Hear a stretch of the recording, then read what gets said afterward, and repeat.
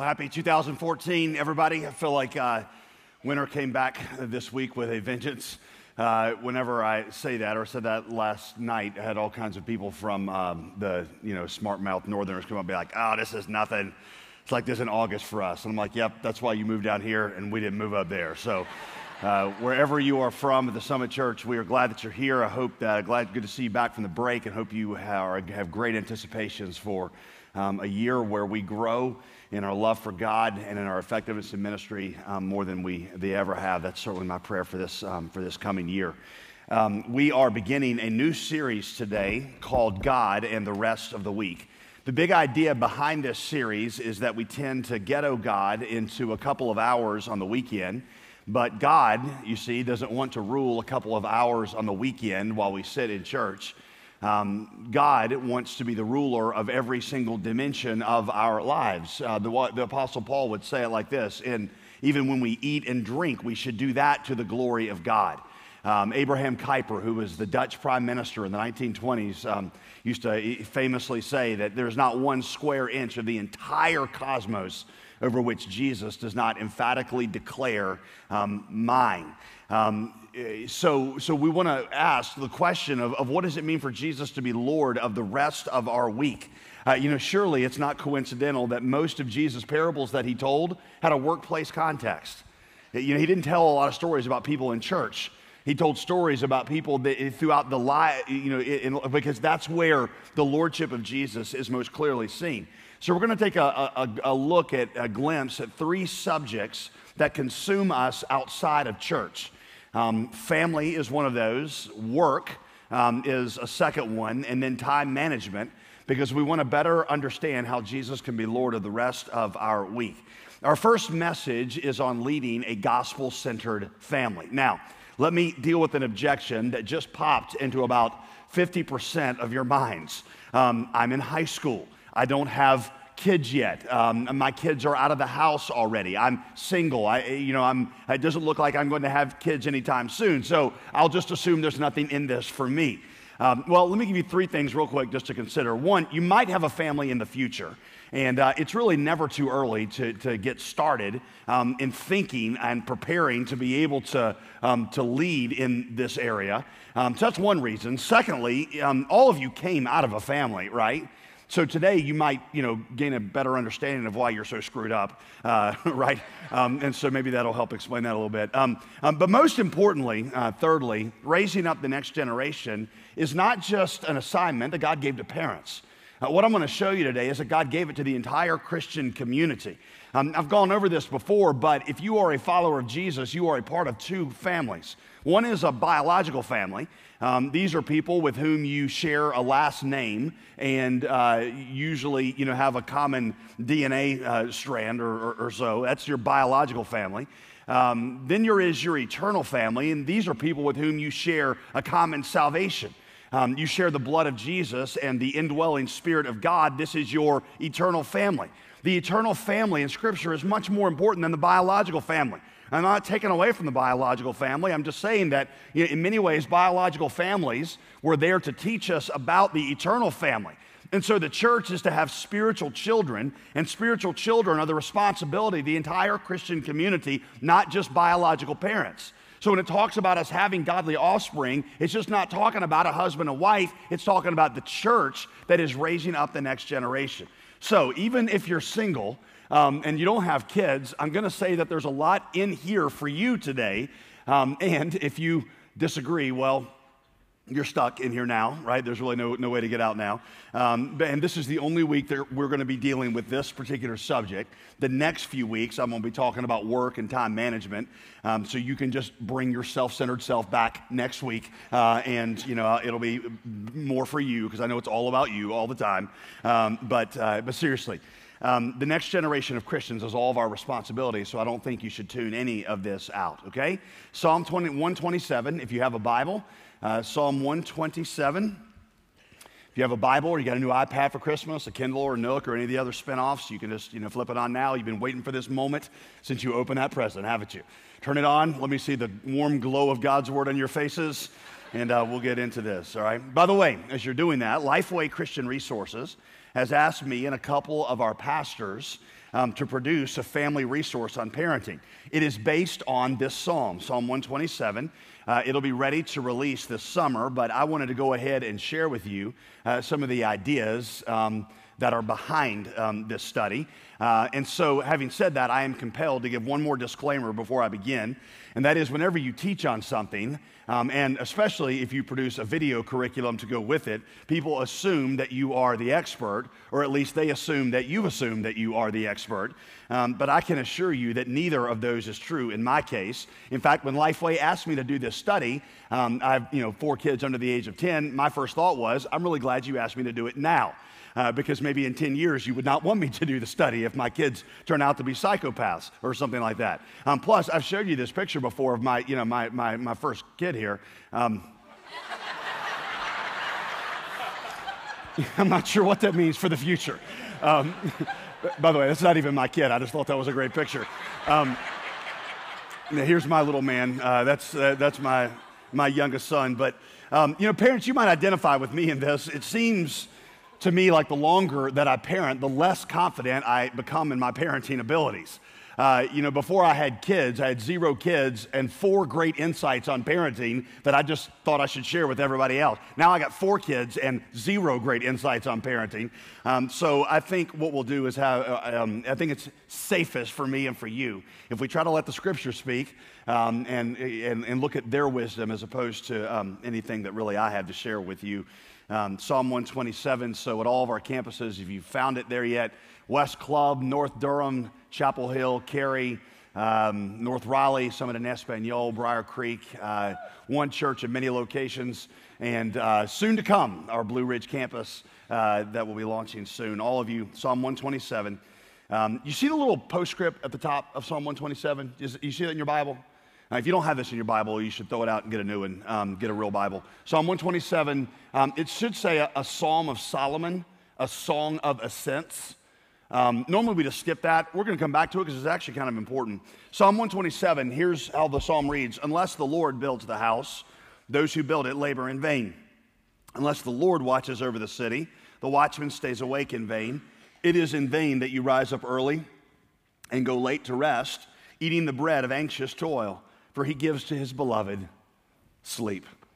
Behold, children are a heritage from the Lord. By the way, the word children in Hebrew is very similar to the word for builder in verse 1.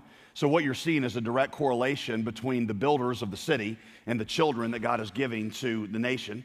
Children are a heritage from the Lord, the fruit of the womb a reward. Like arrows in the hand of a warrior are the children of one's youth. Blessed is the man who fills his quiver with them. All right, look first at the first phrase of verse 1. Unless the Lord builds the house, those who build it labor in vain. In order for a house to endure, any house to endure, God has to be the one who builds it. So that leads me to our first principle. Here we go. Number 1, love is not enough. Love is not enough. Many parents have what I would call the Beatles philosophy of parenting. All you need is love. Remember that song? All you need is love. The general idea is if you love people, if you love your kids, hey, everything's going to turn out just fine. That's definitely the accepted wisdom today. But the problem is I know parents who love their kids off the charts, but they are terrible parents. And their kids end up reflecting that. Now, I'm not downplaying love, of course. I'm just telling you there's more to it than that. Yes, you need the heart of God for your kids, but you also need the mind of God. So unless the Lord builds the house, those who build it labor in vain. So I got just one question for you based off this insight. Have you honestly taken this seriously? Have you set about to learn God's ways in rearing a child or the next generation? And man, if you give me just a minute, I want to talk to you specifically about this. Did you know that most, if not all, most of the passages in the Bible that talk explicitly about parenting, I would say every single one, but there might be one in there I forgot. They're all addressed to men. Do you ever realize this? Ephesians 6 is a great example. He's talking to men. The whole book of Proverbs, which is the most extensive treatment of parenting, is written from a father to a son. They're all written to men. Of the top 10 books on parenting on Amazon.com right now, 8 of them are written by women, however. And of the top 5 books on parenting on Amazon.com, every single one of them begins in the first sentence or two with a reference to mom. If the dad is even mentioned, he's always second. Now, I'm not taking away from the women who think and write about the subject. That's awesome. I'm just saying, do you realize how different it is in our culture than it was in the Bible? In the Bible, you've got God addressing the man saying, this is you. This is your responsibility. How much study have you as a man done about the leading of your children? Now, I don't want to be harsh, especially as we begin the new year. I want to start out positive. But many of you men, listen, I've told you this before, show no initiative in your family. None. Your family's on autopilot. You show initiative in your job. You show initiative in your stocks portfolio. You show initiative in fantasy football. But you know nothing about what God says regarding your most important responsibility. You're like, well, that's my wife's job. She runs the family. I work, I provide for the family, I come home, I watch Sports Center, I unwind, play fantasy football, and entertain myself. If you showed the same initiative in your family that you showed in your job, you'd get fired. You know, I've said this before, but most guys feel like they're good dads if they provide food and shelter for their families and don't harm them. Really? That's the standard? Possums give their offspring food and shelter. Is that really the bar we want to set for manhood? Men, our family is our first responsibility. It is our weightiest job. It is the first thing that we will give an account to God for. It is our most important mission field. Number two, our primary responsibility is to teach the next generation the gospel. Our primary responsibility is to teach the next generation the gospel. Children, Solomon says, are a heritage. Some of your translations might say inheritance. A heritage or an inheritance from the Lord. Inheritance is a big word in Hebrew. It was one of their favorite words because it pointed to the eternal kingdom that God was giving to them, the nation, the people of God. The children of this church, listen, are the first ones that we are going to win that will make up the eternal inheritance that God is giving to us, because that's what the inheritance is, right? The inheritance is God's eternal kingdom, and the eternal kingdom consists of people. So children are the first ones that God has given us to reach. Think about it. An inheritance is what you leave behind for future generations, right? You know what an inheritance is? Our children at this church are what God has given us to leave behind to win future generations. That means that our primary responsibility to our children is to teach them the gospel, to bring them into the inheritance, and then equip them to teach it to others. Parents, the most important task you have is to teach your kids the gospel. Church, the most important task we have, and yes, I don't use that phrase most important lightly. I know exactly what I'm saying. The most important task we have is to teach our kids the gospel. When Moses was talking to the nation, not just the parents, the nation of Israel, after giving them the law, he says this, Deuteronomy 6, you shall teach these things diligently to your children. Again, not talking to parents, talking to everybody. Teach them to your children. You shall talk of them when you sit in your house, when you walk by the way, when you lie down, when you rise up. You will bind them as a sign on your hand. They shall be as frontlets before your eyes. In other words, wear them like glasses. You will write them on the doorpost of your house and on your gates. The gospel, you see, was to saturate your home.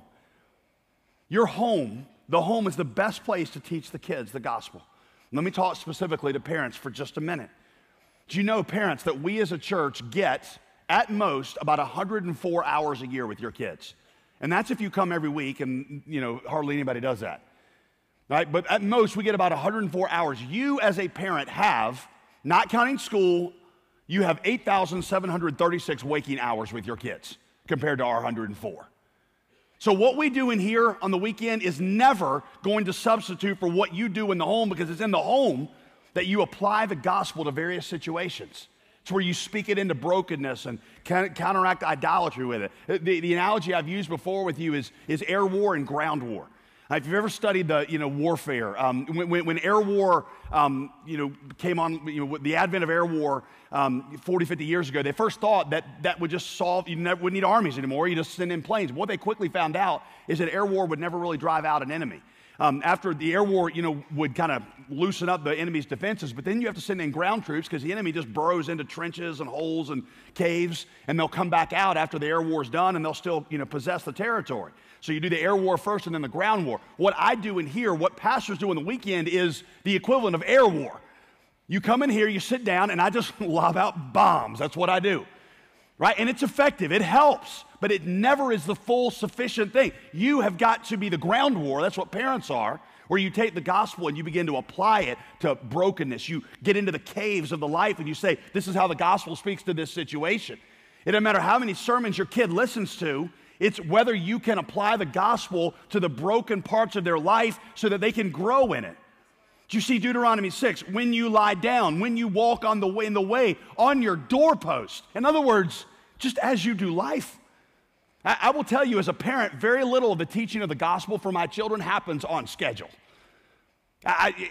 Sometimes I talk like it does, but I just need to make sure you understand. When I talk about my kids, us having devotions, do not get this image of us all sitting around, a little circle, my kids with notebooks out, saying, teach us, Father. Oh, that's a great point. Let me write that down, right? That's not what happens. I mean, it's like, 9% of the time I'm getting one-word answers back, Jesus.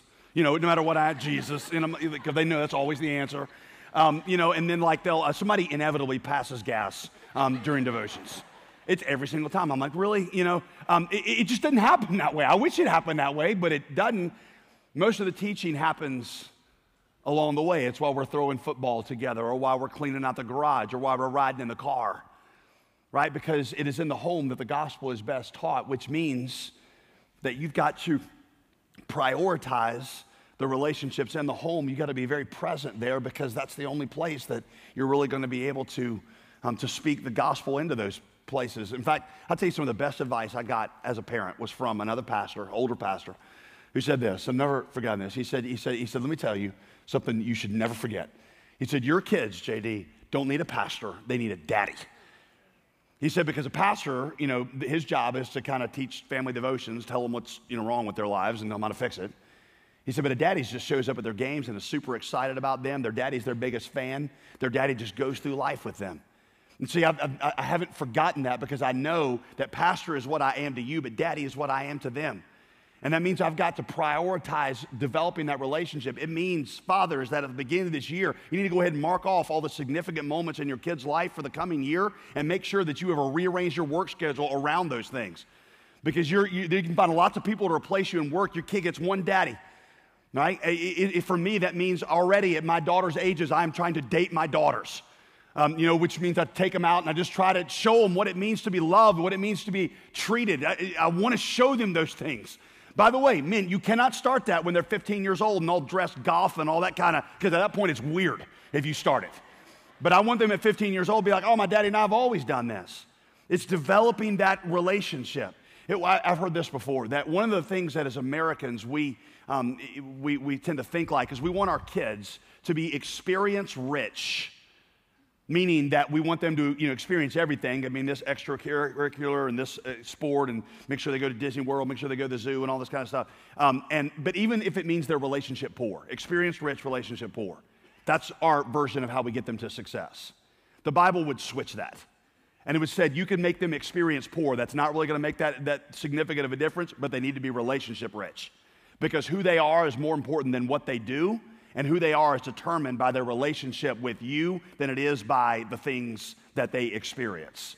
So you've got to prioritize that relationship, because that is the conduit for the gospel. The home is the best place where we're in the best place to apply the gospel. Perhaps more importantly, the home is where kids see the gospel lived out and learn to believe in its power. Listen to this, C.J. Mahaney. Effective teaching involves explaining to our children what they are already observing in our lives by example. Let me just let that sink in for a minute. Effective teaching involves explaining to our children what they are already observing in our lives by example. That is deeply convicting for me. Because that means my kids will learn to believe the gospel less by how well I articulate it, and more by how they see me treat Veronica. Do they see in my treatment of my wife unconditional love? Do they see the graciousness, the faithfulness, the forgiveness, and the gentleness I tell them that God has for them in the gospel? Because effective teaching is me explaining with my words what they are seeing me demonstrate with my life. What are your kids learning about the gospel from how you treat your spouse? You say, well, my spouse has left. Then you've got a prime opportunity to teach your kids the gospel. because you got a chance to say, this is what God's love is like. This is what forgiveness is like. And by the way, before you despair, because that is enough to make someone despair. Part of this for me, teaching them the gospel, is learning to apologize often. Because you see, the point is not me convincing them that I'm perfect, because I'm not perfect, and they're not perfect. And if they think I'm perfect, then trying to emulate me is just going to crush them, because they're never going to be able to live up to a standard that they've set by me that doesn't really exist anyway. So I've determined that more important than them learning to admire my righteousness is them learning to adore my Savior. So I will apologize often, trying to tell them Daddy is a broken sinner. And Daddy, yes, I'm glad you look up to Daddy, but you need not to look up to Daddy as a hero. You need to see that Daddy has a Savior, and the Savior loved him, and the Savior loves you, and the Savior fixed Daddy, is fixing Daddy, and the Savior can rescue you too.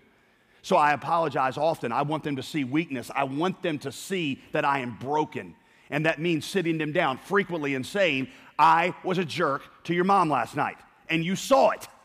And I don't follow that up with, but let me tell you 3 ways that she deserved that, or let me tell you the 3 things she did to me that provoked me. I don't do that, right? Because I need them to see that I have a Savior, and that's the most important thing about me. And by the way, if your family is a mess, and I know that for many of you that's the case, let me give one word of encouragement to you. Almost to a one, the great families in the Bible were way screwed up. You ever done a study on the families in the Bible? Your family screwed up? Let that be your Bible study for the month of January, and you will be super encouraged and maybe a little disillusioned. Listen to this: favoritism, incest, betrayal, adultery, severe problems with the in-laws, frequent visitation to prostitutes, daughters getting a daddy drunk and sleeping with him, and we're not out of the first half of the book of Genesis yet. The father of our faith, Abraham, one time, in order to curry favor with a government official, tells the government official that his wife is his sister, and that he can sleep with her so that he can win favor with this government official. That's varsity, right? I mean, that's not like, ooh, you made a little mistake. That's like, Jerry Springer level kind of stuff when you're going into that. Yet God, in the midst, why did God choose those kind of families to write his story? I don't know exactly. Here's one theory. I'm pretty confident in this one, is that God is trying to show you that he doesn't bring the gospel out of perfect families. He brings it out of dysfunction, and he writes a more beautiful story through the dysfunction. That's how he brings Jesus out. Right? If God is writing the dysfunction in their stories, he's writing them in yours too. A lot of families have what I've heard called the stock photo family syndrome.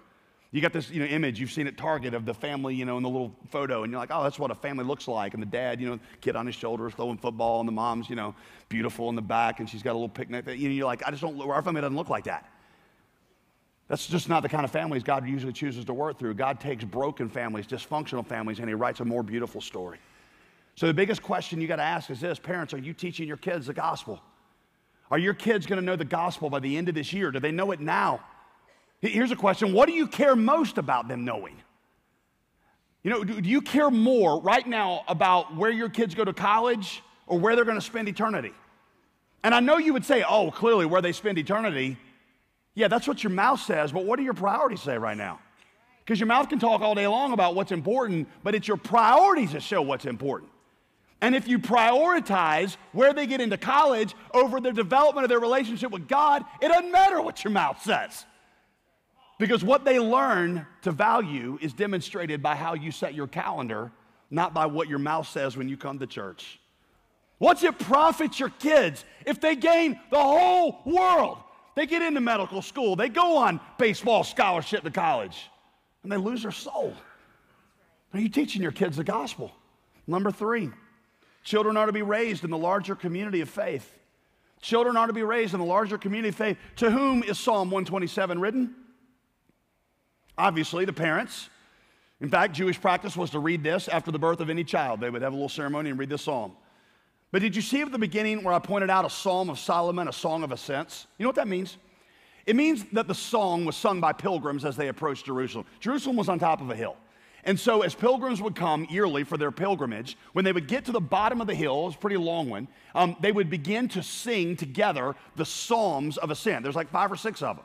And as they were going up the hill, they would sing through these, And it was, listen to this, the entire community that sang these songs. It wasn't just like, that at that point they all stopped singing the Psalms and like, okay, everybody drop out, just the parents a cappella on this verse, and you go into Psalm 127. No, they all sung Psalm 127. Why? Because the next generation was the responsibility of all of them. The parenting passages in the Bible are written to communities, not just to parents. Deuteronomy 6, at no point did Moses say, okay, got the law, now a little breakout seminar for the parents. Parents, listen up. No, it's for the whole community. You see, God has two gardens in which he grows a child. Two gardens. They're essential, both of them, the home and the church. Reggie Joyner, in a book I read recently, I actually read it with my small group last semester, called Parenting Beyond Your Capacity, points out that a kid needs a second family. Kids need people, he said, beside their parents who can speak into their lives, who reinforce what has been said by their parents. Sometimes they need to confide in a person who is not their parents. And he cites this study, listen to this. Teens who had at least two adults from church make a significant investment in their lives were more likely to keep attending church as they got into college. Listen, the statistics of churches like ours and the amount of kids that grow up in our church that will not follow God through college. This is one of the differences they point out. Those who had at least 5 or more adults spend time with them personally were nearly twice as likely to continue on in church. Here's what Joyner says. Children need more than just a family that gives them unconditional acceptance and love. They need a tribe that gives them a sense of belonging and significance. So for us, my wife and I, Veronica and I, we have developed strategic relationships with other parents. We have our kids involved in ministries deeply. Why? Because I want student pastors and kids pastors and small group leaders. I want them speaking into my kids' lives. We've even, tried to come up with several ceremonies throughout their life that can facilitate these conversations happening. When our daughters turned 5 years old, there was a small group of friends that also had daughters about the same age, and they all go out together and they just sit the girl down and they talk to her. I know at 5 years old, they're not getting a whole lot, of great insight. They're not absorbing it all, but we're trying to say there are other adults who are here as a part of your community, speaking into your life and pointing you toward the future. I've heard of dads who, when their son turns 13, take him on a little camping trip with several men from their small group and just this guy and sit around the campfire at night and speak wisdom into their life and explain what it is to be a man of God. It takes more than just the unconditional love of a family. It takes a tribe to give identity. Number 4, we must therefore prioritize relationships in the church. We must therefore prioritize relationships in the church. Proverbs 13:20, listen to this. He that walks with wise men will be wise, but a companion of fools will be destroyed. I've heard it explained this way. Listen, show me your friends and I'll show you your future. You want to know what you're going to look like in the future? Look at your friends based on Proverbs 13:20. And let me make this really practical because I know you all nod your heads at that. You parents, listen, your kids, will be a visitor somewhere and they'll find their community somewhere. If your kids find their community at their school or on their athletic team and they are a visitor here, then you can look at their school and their athletic team and get a pretty good picture of what they're going to look like in 5 years. You say, but I bring them here and you preach to them every week and we think they get a lot out of your sermons. It doesn't say he who listens to wise men will be wise. It says he who walks with wise men will be wise, but a companion of fools will be destroyed. Listen, I know you might hear self-interest in this, but there is not a drop of it. I would prioritize the community of the people of God, and that is a matter of calendar. That's not a matter of intention, it is a matter of calendar.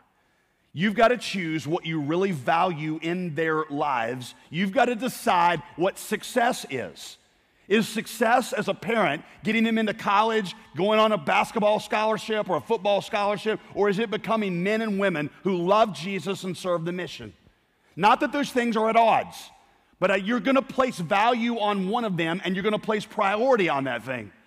And if I could say this as your pastor who loves you intensely, I can tell by many of your choices that you put much more value on your kids getting ahead with the world than you do them going deep with God. And believe me, if I can see that from a distance, your kids hear that loud and clear. You see, when they quit following God in college, that doesn't happen when they're a freshman. It happens when they're in 6th grade by the priorities you set for them, the community you choose for them. So don't complain when they're a freshman and they're walking away from God if you prioritized everything but the kingdom of God during their middle school and high school years. Number 5, God gives us our kids so that we can prepare them for his mission. God gives us our kids so that we can prepare them for his mission. Like arrows, he says, in the hand of a warrior are the children of one's youth. Blessed is the man who fills his quiver with them. What's the purpose of an arrow? What's the purpose of an arrow? Jim Elliot, who left a very promising career in the United States to serve as a missionary in South America, ended up being martyred on the beaches of Ecuador, said to his parents when he made the decision to drop out of business school and go into missionary work, he said this, listen, I do not wonder, Mom and Dad, that you were saddened at the word of my going to South America. But do you remember how the psalmist described children? He said they were as a heritage from the Lord, and that every man should be happy who had his quiver full of them. And what is a quiver full of but arrows? And what are arrows for but to shoot? So with the strong arms of prayer, Mom and Dad, draw the bowstring back and let the arrows fly, all of them, straight at the enemy's hosts. Parents, you got to ask, listen, this is a sober question. Why did God give me these kids? He did not give them to you for you. They are not yours. And I would strongly caution you about ever taking possession of something that belongs to God. They were given to you to prepare for the mission. To prepare them and to launch them out, and to accomplish that, you got to take your hands off of them. Because an arrow will never fly until you release it. You cannot hang on to an arrow and it still continue to function as an arrow. Reggie Joiner in this book points out that we live in a safety-obsessed culture. And some of that's good. Right? Don't hear me railing on, having your kids wear helmets when they, ride their bikes. That's not what I'm talking about. But he says we live in a safety-obsessed culture, and he says this, listen, quote, it is possible to hold on to our kids so tightly that we forget the ultimate goal of parenting is to let go. Many of us are fine if our children never climb a mountain as long as it guarantees they never get hurt. But what if your children were made for the mountains? The ultimate mission of the family is not to protect your children from all harm, but to mobilize them for the mission of God. And let me give you a little parenting secret, by the way. The way to capture your kids' hearts for God is to engage them in the mission of God early.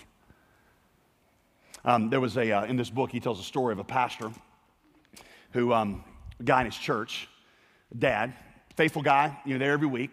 When his daughter was 15, 16 years old, he began to have some pretty significant problems with them, this guy in the church did.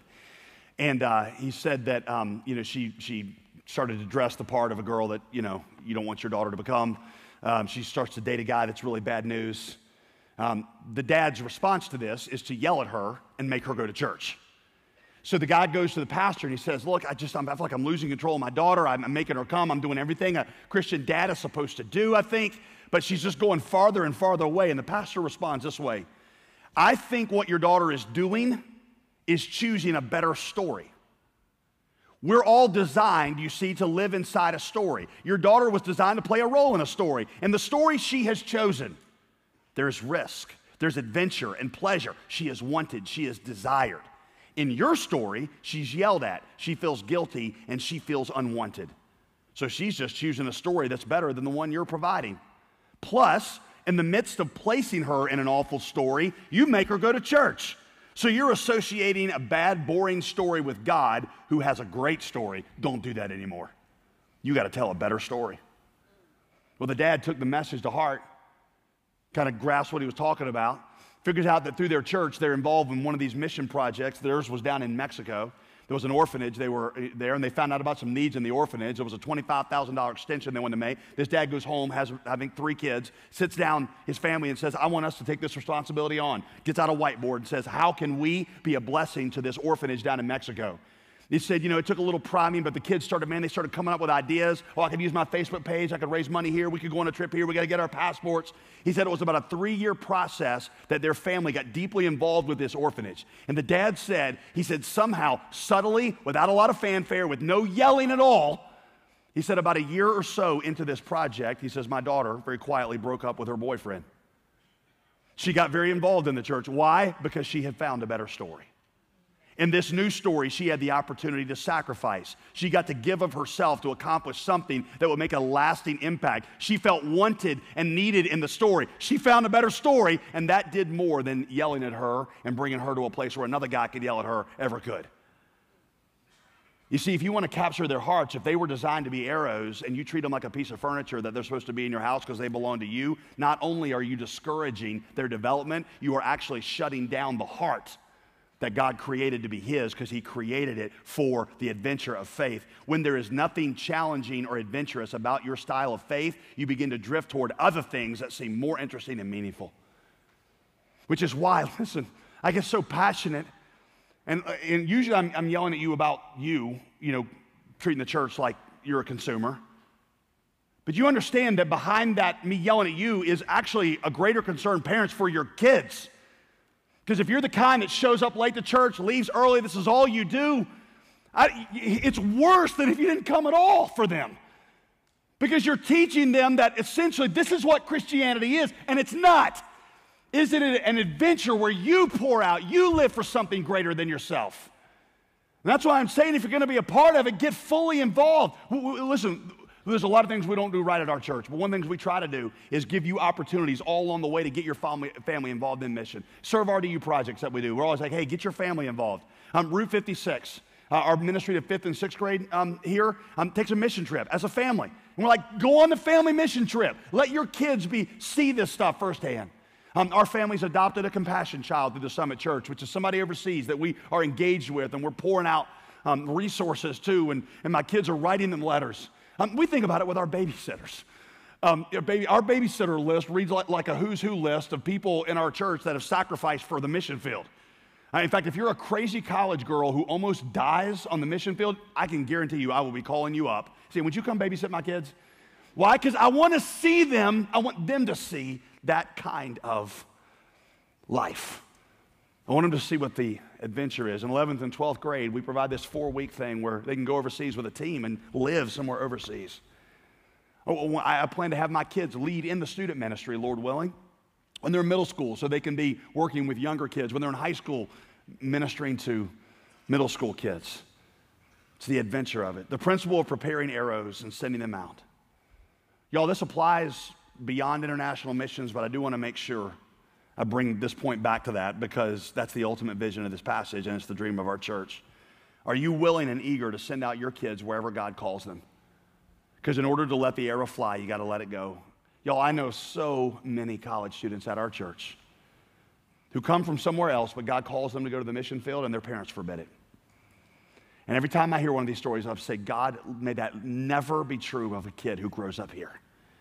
May their parents say, yes, I don't want you to go. I will confess that, but you are an arrow that God gave to me, and I will take my hands off of you. Because Summit, God gave us our kids for the Great Commission. Like arrows in the hand of a mighty warrior. That's how your kids are to you. And you got to let them go. That's why He gave them to us. That's why He gave them to us. You and I have got to let them go. Our vision is to send out 5,000 from our church, and many of them are right now in the nursery. And that's what we do. Last comment on this before I go to our final point. Blessed is the man who has his quiver full of them. Hear this very clearly. Pay very close attention. Do not misinterpret what I'm going to say. There is no right number for size of family that pleases God. There is different circumstances each of us are in. We got to depend on the leadership of the Holy Spirit in this area. So I would never set myself up as your judge. We don't look and smile upon families that are larger or smaller. There's no right number that we feel like that's. I'm not your judge, and you should not let anybody else ever judge you on this either. Okay? But I do want to say, humbly but accurately, that we have a culture that increasingly sees children as a burden and as an encumbrance to the American dream. Financially, they are a burden. They're a burden on your travel desires. You can't go to movies at night if you got kids, right? So the wisdom of the day is don't have many kids. If you have any, don't have many, because they're going to mess up your life. And I know of a lot of couples who wait years before having kids because they don't want the child to get in the way of their yuppie lifestyle. And I've heard them say, well, I just want to enjoy my wife or my husband for a while, for a few dozen years before we have kids. First, let me deal with that nonsense really quickly, okay? First, I know so much more of my wife now after we've had kids than I did before. Because it was just parts of her that just came alive when we had kids that weren't there when it was just the two of us. Second, the primary purpose of kids is not to accessorize your life. God gives your kids to you for a mission purpose. If you're a disciple of Jesus, your whole life is not about you. It's about Jesus' mission, and that certainly applies to your family. And you got to learn to think that way. Look, when my wife and I, this may be a little too personal, but you know what? I'm going to tell you anyway. When my wife and I had, we had 3 kids, and we were deciding if we should have any more. And my quiver felt full. I'm going to go ahead and tell you. At no point in the week was I like, I need more kids. I need another mouth to feed. I need another way to stay up at night. At no point did I ever think that. I was like, my quiver's full. I'm satisfied. But my wife and I also know that having and raising godly children is one of the greatest ministries you can have. So we're like, well, maybe we should have one more for Jesus. And so, so we set a day to pray and fast, April 27th, 2009. We prayed and fasted the whole day between 3 options. Stop at 3, that was my vote. Have another kid, or pursue international adoption. At the end of the day of prayer and fasting, we talked right about midnight, and we're like, I don't know, what do you feel like? Both of us felt like we might be leaning toward international adoption. Went to bed, woke up the next morning. My wife felt sick. She goes to the bathroom, does that thing, and comes back and says, I'm pregnant. Now, we were doing all the things you were supposed to do to not get pregnant. And I was like, I've never had a prayer answered that definitively, that quickly. Right? And then so December 25th of 2009, Adden, our son, was born, miraculously, right? Born on December 25th. He's a pastor's kid, and he shares a birthday with Jesus. All right? So that's, the story. But the reason I'm sharing that with you is there's a mentality shift that you've got to have to say, it's not how many kids do I want, it's how many kids, how do I leverage my family for the kingdom of God? In all areas of your life, certainly this one, certainly your family, you've got to think with a missional mindset. Sending Summit Church is not just what we do with our missionaries. It's what we do with our whole lives, and certainly with our families. You say, well, I can't have them. I can't have kids. I'm single, or maybe we're married and we can't have them. You could consider adoption, fostering. You know how many foster the kids there are in Raleigh-Durham? How awesome would it be for the Summit Church, for that to be our gift to our city, that we take care of every foster kid in the county? What kind of difference would that make in the future? Fostering, maybe it's to be involved in our church's ministry to the next generation. Maybe you can be involved praying. Maybe you can get involved in our student ministry, in Awana, which meets on Sunday night, in our kids ministry. Maybe you can begin to be a mentor to other kids in your small group. There's multiple ways that you take responsibility for this. Number 6. This is our last point, and then I got a really good conclusion, so get ready. God knows you need his help. God knows you need his help. Unless the Lord builds the house, those who build it labor in vain. Unless the Lord watches over the city, the watchman stays awake in vain. It is in vain that you rise up early and go late to rest, eating the bread of anxious toil, for he gives to his beloved. What's the word, church? Everybody say it, come on. What's the word? Sleep. What is the sign in this verse that you are walking with and beloved by God? What is it? Sleep. I can tell some of you are beloved and walking with God right at this very moment, okay? So, you say, wait a minute. But here's the question. If you're sleeping, who's watching over the city? If you're sleeping, who's growing the crops? And the answer is, God is. And the principle that is being taught, watch this, is you do your job. You're faithful with your job. And at the end of the day, you put your head on your pillow knowing that God is the one who watches the city, God is the one who grows the crops, and he never put that burden on you. That principle applies to a lot of different spheres of our life, but I love the fact that he brought it up in the concept of parenting. Why? Because we can always tell a new parent by the sleeplessness, can we not? We can tell who you are. You got bags under your eyes, you don't have makeup on, your teeth feel like they got sweaters on them, you're wearing sweatpants for like 3 months. We get that, okay? Sleeplessness is the sign of the new parent. But see, watch this, there's 2 kinds of sleeplessness. There's the kind of sleeplessness that comes from a late night feeding, right? You can't avoid that. But then there's the sleeplessness that comes from carrying the strain of the family. You see, the principle that is being taught, watch this, is that God ultimately is the one who is responsible for the family. And God says, I never counted on you to get everything right. I just want you to do your job and trust that I care more about your kids turning out the way that they're supposed to be than you do. What an awesome thought. Because see, I feel overwhelmed sometimes with my inabilities as a parent, and probably you do too. I know moms who feel completely overwhelmed with this. You feel like you're doing such a bad job. God knows you're a sinner. That's not a surprise to him. He says, do your job, do your best, and you trust. At the end of the day, you put your head on your pillow and know that I'm the one who watches the city. I'm the one who grows the crops. I'm the one. I'm the daddy. See, that means to a mom sitting here right now, a mom who's like, I don't have a husband here, and all that stuff you said about good dads, my kids don't have a dad. God can be a better father than that man could ever be. And God is the father to the fatherless. And God says, I'm building the city. And faith is the greatest thing that you can exercise in parenting, and when you trust them to that heavenly parent who gives more grace than your parenting techniques. Elise Fitzpatrick, one of my favorite parenting authors, wrote a book called Give Them Grace. And in the book, she said, how many Christian parenting books have you read? Listen, how many Christian parenting books have you read that basically say, if you do these 3 things right, your kids are guaranteed to turn out fine? She said, here's the problem with that. God was a perfect father, and 1/3 of the angels rebelled against him, and the only 2 humans that he created also rebelled against him. So you really feel like you're going to out-technique God? You feel like if God would have gotten that part right, then everything would have been fine? No. It is not good parenting techniques that guarantee the success and the future of the child.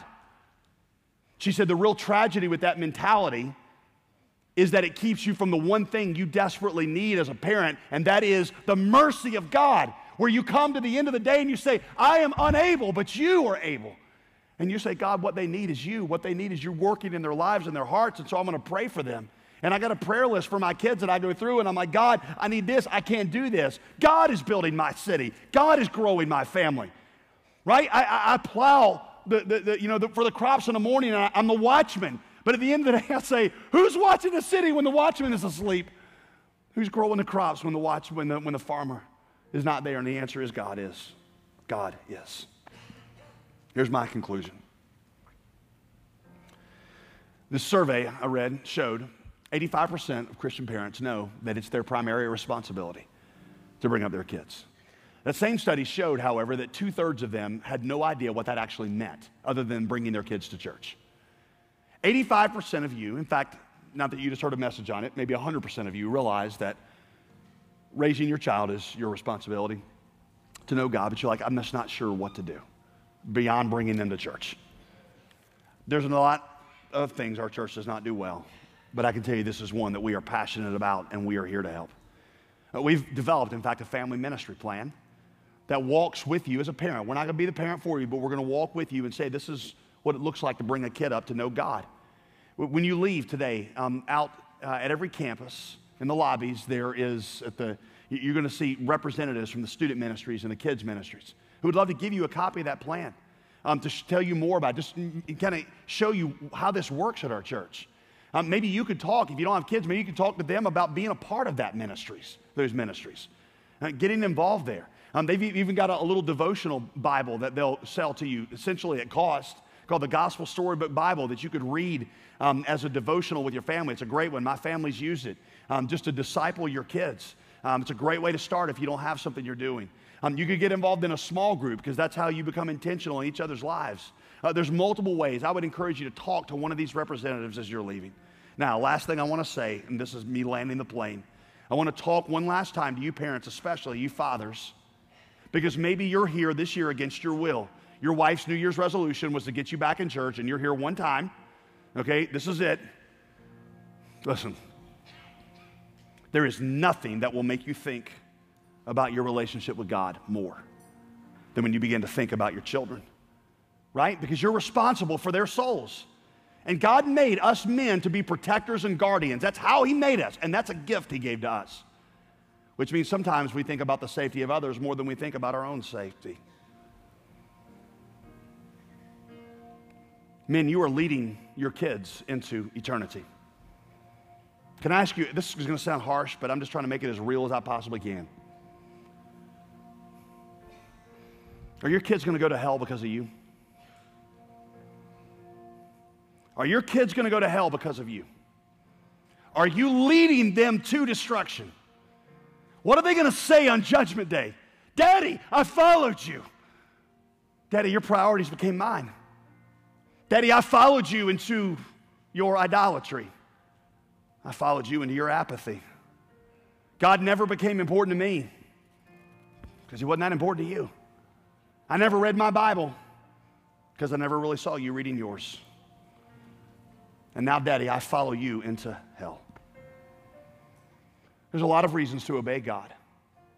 But I'm telling you, as a dad, I know that one of the things that gets me up in the morning and gets me going on this is I got 4 little souls that I'm responsible for. And I'm trying to protect them and guard them, and there is no safety as important as eternal safety that is found in the blood of Jesus.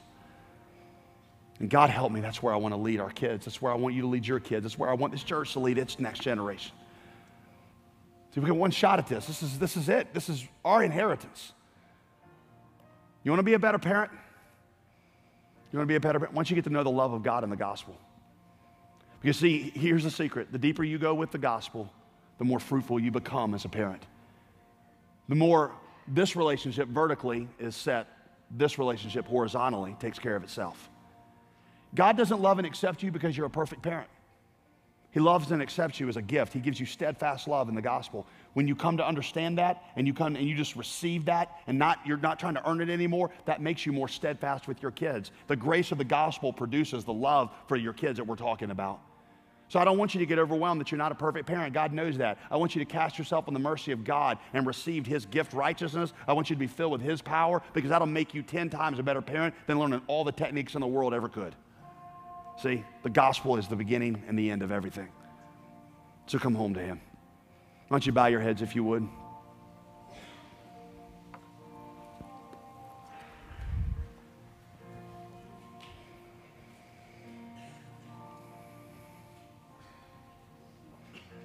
Parents, if you're here with a spouse, I'd encourage you to use these moments just to pray for your children. Lean over, grab their hand, your spouse's hand. Start calling their names out to God right now. Maybe the Holy Spirit is working in your heart about being involved in our ministries here to the next generation. Maybe you're going to take it on as a prayer responsibility. You're going to pray like I do every single day for the children of this church. Maybe you're praying about a wayward child. Why don't you come to the Father? Come to the Father who cares more than you do.